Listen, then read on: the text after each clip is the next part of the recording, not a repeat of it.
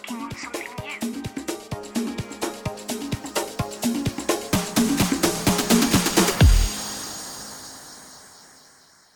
Hello, dear listeners. This is Something New, a musical theater podcast, episode 603.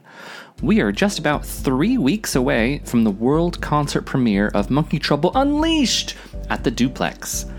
Music rehearsals are well underway, as is my shameless social media promoting. If you haven't seen a sponsored post on Facebook or Instagram yet, do let me know, and I shall whip those social media robots into shape. As I mentioned last week, Monkey Trouble Unleashed is now proudly under the fiscal sponsorship umbrella that is Fractured Atlas. And we have a new tax-deductible donation, y'all. Jennifer Powell has generously donated enough to pay one of my actors. Which one? Well, I guess we'll see how rehearsals go. I'm just kidding, they're all getting paid. But thanks to Jennifer's tax-deductible donation, that's one less mouth I have to worry about feeding. If you're interested in supporting artists and new work, go to joelbnew.com/monkey and click on the Fractured Atlas icon. Each donation tier includes tickets to the show and a whole lot more. Thanks, Jennifer. As for the rest of you, get your tickets now! I've been around the block a few times, so I know most of you won't purchase your tickets until the week of, sometimes even the day of. I get it. You're waiting for a paycheck to arrive, or maybe to see if something better comes along. It's New York City. I get it. Let me save you some trouble. Nothing better is coming along. It's time to settle. But seriously, if you know you're going to come, please save me some stress, anxiety, and imposter syndrome by going to joelbnew.com/monkey and get your tickets already. Love you, mean it. Okay, without further ado, here is episode 603 with Monkey Trouble Unleashed cast member and my friend, Lee Ellen Caudill.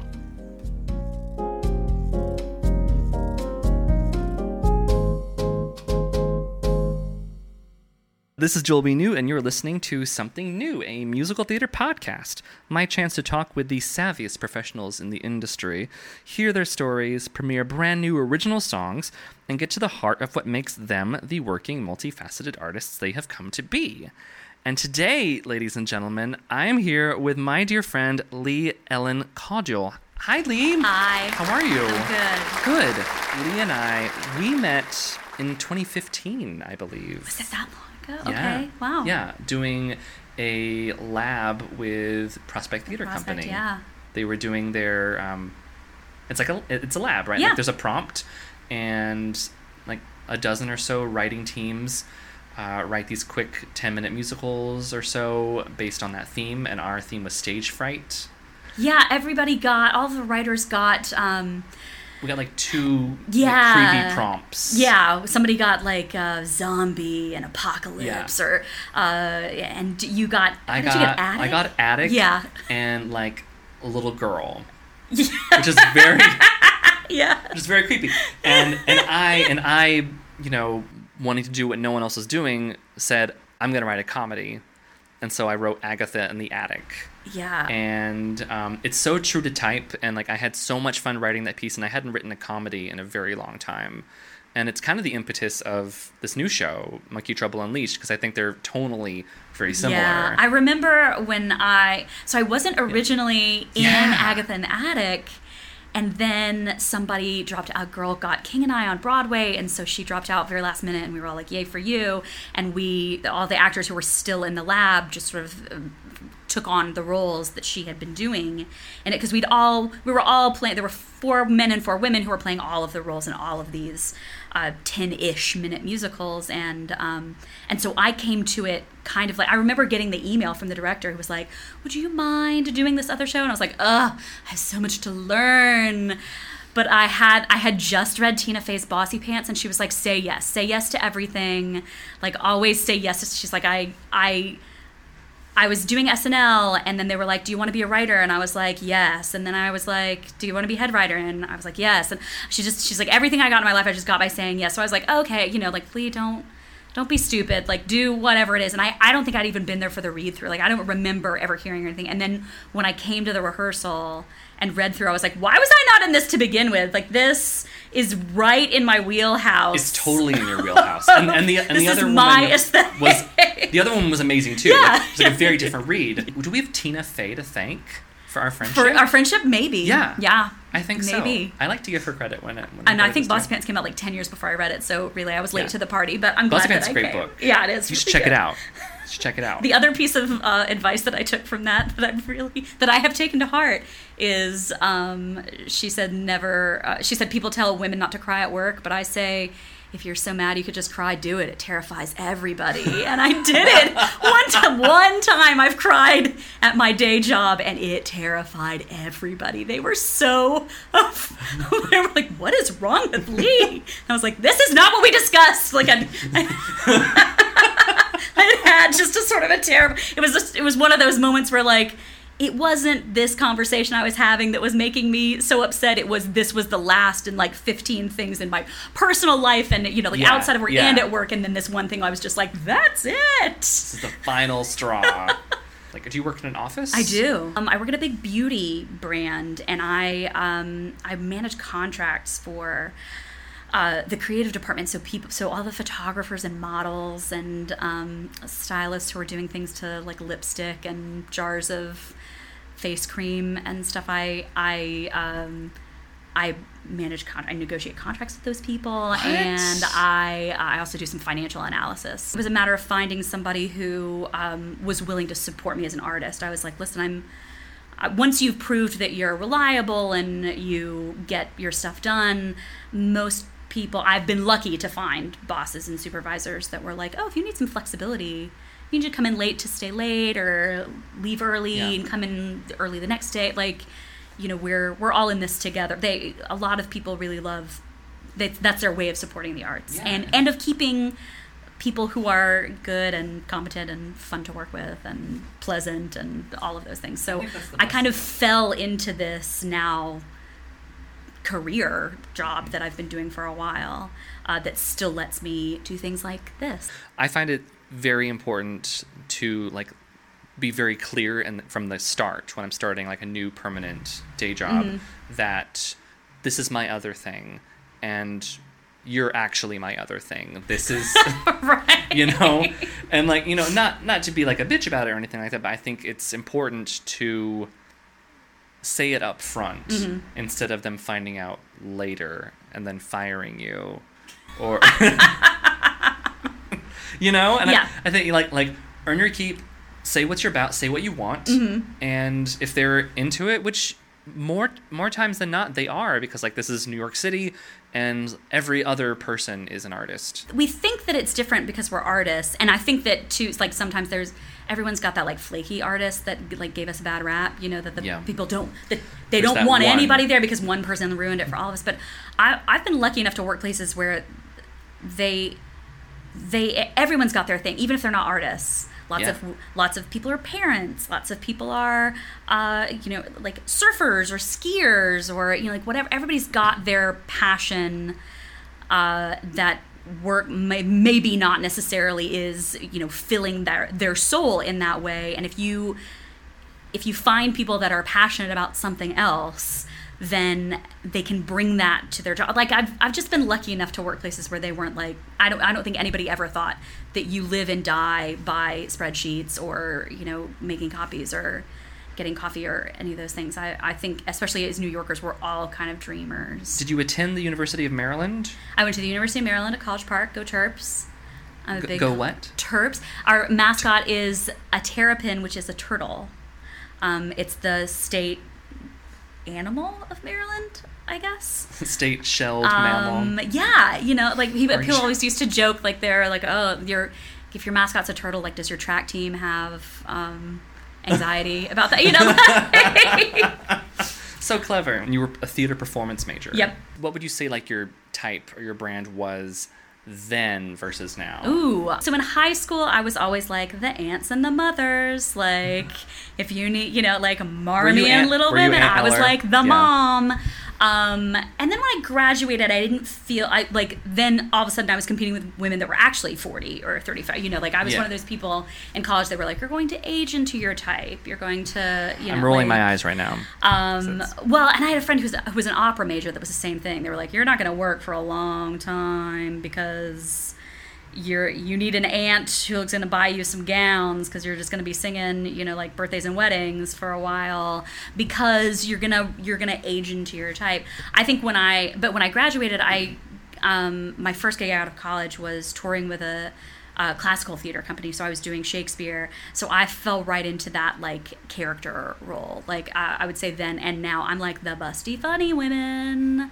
Nothing wrong with that. There's nothing wrong with that. I was joking when we were looking at some of the music that I was like, oh, that's my favorite kind of roles to play are the ones where I like, come on, I'm real funny, people laugh, and then I go off stage. I'm like sitting in the dressing room reading until it's time to bow. Like those are my favorite parts. Get in, get out. Get the laughs, get out. Yeah, I played Phoebe in As You Like It. She's got like 2 scenes before intermission, and then like 1 scene at the end. I played Dogberry in Much Ado About Nothing. Same thing. It was like I was in a scene before intermission and then 2 scenes afterwards. I come on and get like big laughs, and then I'm backstage knitting, like writing postcards. And I'm like, oh, it's time to bow. Like those are my favorite. I still love those. Like I like a lot. I like a lot of bang for my buck. So I moved to New York, and most of my professional experience was in Shakespeare. I had been in Italy for a summer at clown school, taking a Commedia dell'arte class, like technique. So now the stuff that really like I don't want to do the stuff that I wouldn't want to watch. Which is not saying a lot because I watch a lot of stuff, but the things that I find, the stuff that I find sort of weird and silly and fun, like we've compared Monkey Trouble Unleashed to like John Waters, to like Clue, to those things like that. We love Clue. Yeah, the sort of silly, weird, maybe even a little Monty Python, you know, like just stuff that's really like silly and fun is where I find myself wanting to put like time and energy these days. I think part of that too is like the state of the world is terrifying to me. Yep. Like 2016 hit and I just wanted to like lie in bed all day and not do anything. So now when I get out of bed and I like take time to do something, I want to do something that I enjoy and that I find enjoyable to watch. And that's not to say that I haven't like burned through all the seasons of Handmaid's Tale, but like it takes a lot out of me. It really does. Yeah. So this is maybe my small revolt in the world, is where like kids are in cages. And yeah, it's a big reason I love the show as well. In those times when you're not necessarily working on a project, like when theater gigs are slimmer and, you know, and the world is weighing us all down, what skills or interests have you developed to feed yourself, like either your soul or your belly? Well, travel is big for me. I love getting out and going anywhere. This weekend I was just Skyping with a friend of mine. I have one of my best friends from high school. She and I travel together. Usually once a year we go somewhere big, and we're going to New Zealand in October. Like I'm super excited about that. We're going to road trip 2 weeks, the North and road South trip Island. to New Zealand. We're road tripping there, flying there, but then we're picking up a car and doing that. And she and I have been to Vietnam and Iceland and South Africa and Rwanda and Sri Lanka. Like I want to go weird, interesting places.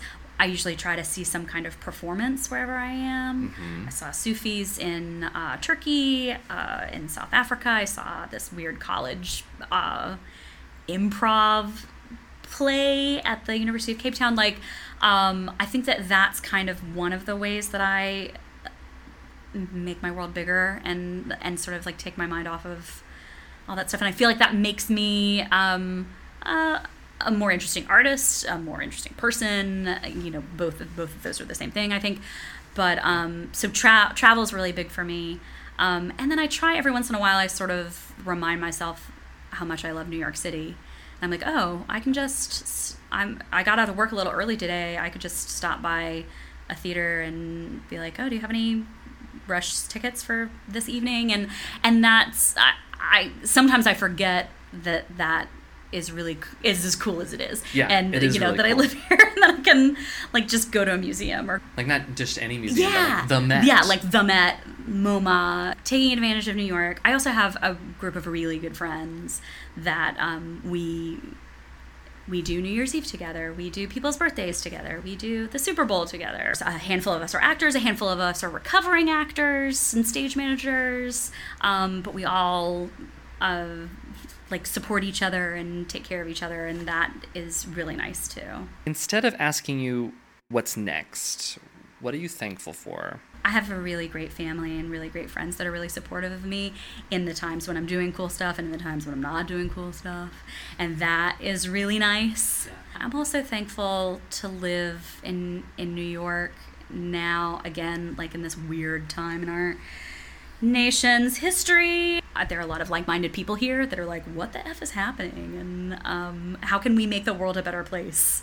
And so I'm really thankful to be here and not someplace where I would feel like I needed to hide. My mother's the last of the Southern Democrats, and so she has a group of friends that will meet and like have lunch together, you know, be like in the back of a restaurant, like high-fiving each other when, you know, like Bob Corker's retiring or whatever, you know, like. And I'm glad that I can like wear a Notorious RBG shirt and here, and random people in the subway are like, love your shirt, and I'm like, thanks, you know, like I'm not worried about getting egged or whatever I would be if I wore this. So if I lived somewhere else, I might be worried about that. I like that I can be who I am here, and because I'm surrounded by other like-minded people, that's nice. Not that I need to put myself in a bubble, but you know, like that's. But it's nice to feel safe. Yeah. What advice would you give to those listening who are thinking about doing something new, whether that is, you call them recovering actors, or anything, or a new side hustle, or something like that? I took on this mantra last year, and it's served me well, and I've certainly spouted it to a lot of people. But life is long, but life is short. For example, if you are in your 30s and you want to do something that would maybe require going back to grad school, and you're like, ugh, 3 years just seems like so long. It really does. You know, like, and I get it, but I'm like, we could be on this earth for another 40 years after that. Like, you know, like, that's just a normal lifetime. Maybe another 40, 50 years if you're 35. So 3 years in the scheme of things, like, isn't really that long, you know? Like, life is long, but life is short. Because, you know, like, you could get hit by a bus tomorrow. I'm at the point in my life now where, like, my friends are... and people I know some people are getting sick, some people are getting divorced, some people are, you know, there's never going to be a great time to have kids. There's never going to be a great time to make a big change up. But you don't know what tomorrow brings. Like, go ahead and do it now. Don't put off if you're something you're excited about doing and that you want to do, go ahead and do it. Yeah. Do you know how many people aren't excited about their day? Like, and if you feel excited about something, oh my God. Yeah, just go ahead and do it. Life is long, but life is short. Where can people see what you're up to? I'm doing Monkey Trouble Unleashed. What? What? In October. Well, let's talk about it. Yeah. What part or parts are you playing? I'm doing a bunch of parts. The biggest roles in the show, I'm playing Fingers, and I'm playing Wyeth. And then I play a handful of other wonderful characters, like a delivery man and a mall employee that support the fabulous journey in the show.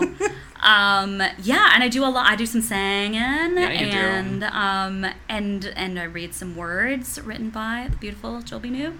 Thank you. And that's what I'm working on right now. Thank you. I'm so happy to have you. You know, when I started writing this piece, like, I wanted to do this with you and with Amy Jo Jackson. I had a very short list of people. I was like, I want to write this with like the funniest people I know in mind. That's and really sweet of you to say. Well, I'm serious. I was like, I want to give Lee more to do. Like, that was. I love it. No, I really like so my. Thank you for. In my like performance life, I'm really excited. I was telling my mom, I was like, you know, right now, like the audition hustle, you go through phases with the audition hustle, but what I really want, my goal for years has been for my friends to get famous and let me ride their coattails. Like, I will be the Jeremy Piven to your John Cusack. Like, I want my friends to hit it big and then just be like, you know what? I know somebody who'd be perfect for this. Like, yeah. I want you to get that Ryan Murphy series and then be like, you know what? I've got these friends that would be really great in this number, and then just call me. Like, that's the level of effort I want to put in. I want to put effort into my friendships and then have their successes just, like, be the ripple effect for me. I think that is, as silly as that sounds, like, as you're being like that, I think that's a very, like, investing in your relationships and your friendships. It's not a bad way to go. Sound weird, but I'm like, I would be so excited. I want to hustle in my friendships and then have the ripple effects be, like, parts for me. I love that. And, like, it's working. Oh, good. The ripple effect is working. I'm glad that you're not like, proof. That's a really lame way to do that. Or not lame, really selfish way to do things. I hope it doesn't read like that. I want the best thing for my friends, and then I also want it to benefit me. I don't think that's selfish at all. Okay, good. No, we should all benefit from our friendships. Otherwise, why do we have them? Yes! Yeah, we should feel good about that. So let's set up the song. Okay. All right. So one of Lee's characters, Wyeth, who is like one of the bad guys, he's a he, right? Yeah. Yeah. I mean, it's all kind of loosey-goosey in the show. I haven't defined the gender yet. Yeah. So Wyeth, he, she, they, propositions Danny's master, Bart, to enter Danny into this death match against their ultimate rival, whose name is Lionel. And I gotta tell you, I only named that character Lionel so that I could rhyme it with final. And that's the only reason that character has a name. I thought you were going to say Lionel because you were like Lionel Richie. Like Lionel Richie, my who I emulate my entire career after. No, it's terrible. I did that. And someone's going to call me out on it, so I'm just going to put it out there now and be like, I know. So in Act 2, or like the second half of the show, Danny has been rehabilitated, but then has to go back into his dark ways to save someone that he loves. And so this is that death match that Bart entered him into in the first act. Come hear Lee do the rest of the show on Sunday, October 6th at 6:30 p.m. at the Duplex in New York City. It's a fantastic cast, and I'm really excited and proud of this show. We all need a laugh right now. And I couldn't think of a better person to laugh at than Lee Ellen Caudill. Come laugh at me. We all will. Yeah. Come laugh at me. From Ripley Grier Studios in New York City, this is Joel B. New. And Lee Ellen Caudill. Saying thank you for dropping by for something new.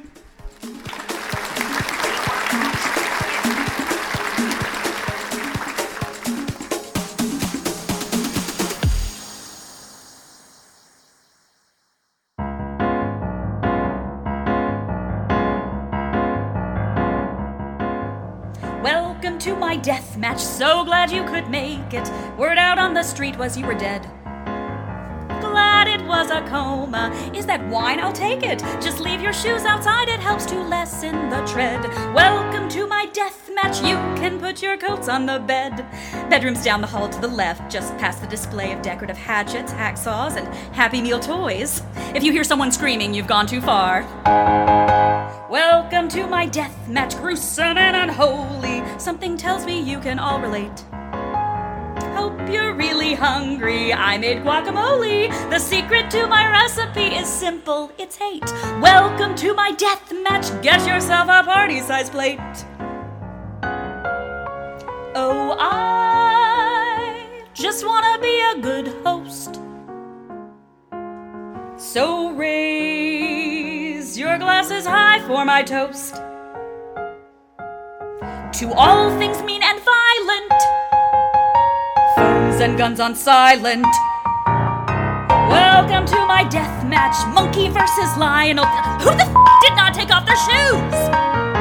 Ready with the collar, all bets placed are final. There's one rule and one only, if you die, well, you lose. Welcome to my death match, one of this town's biggest to-dos.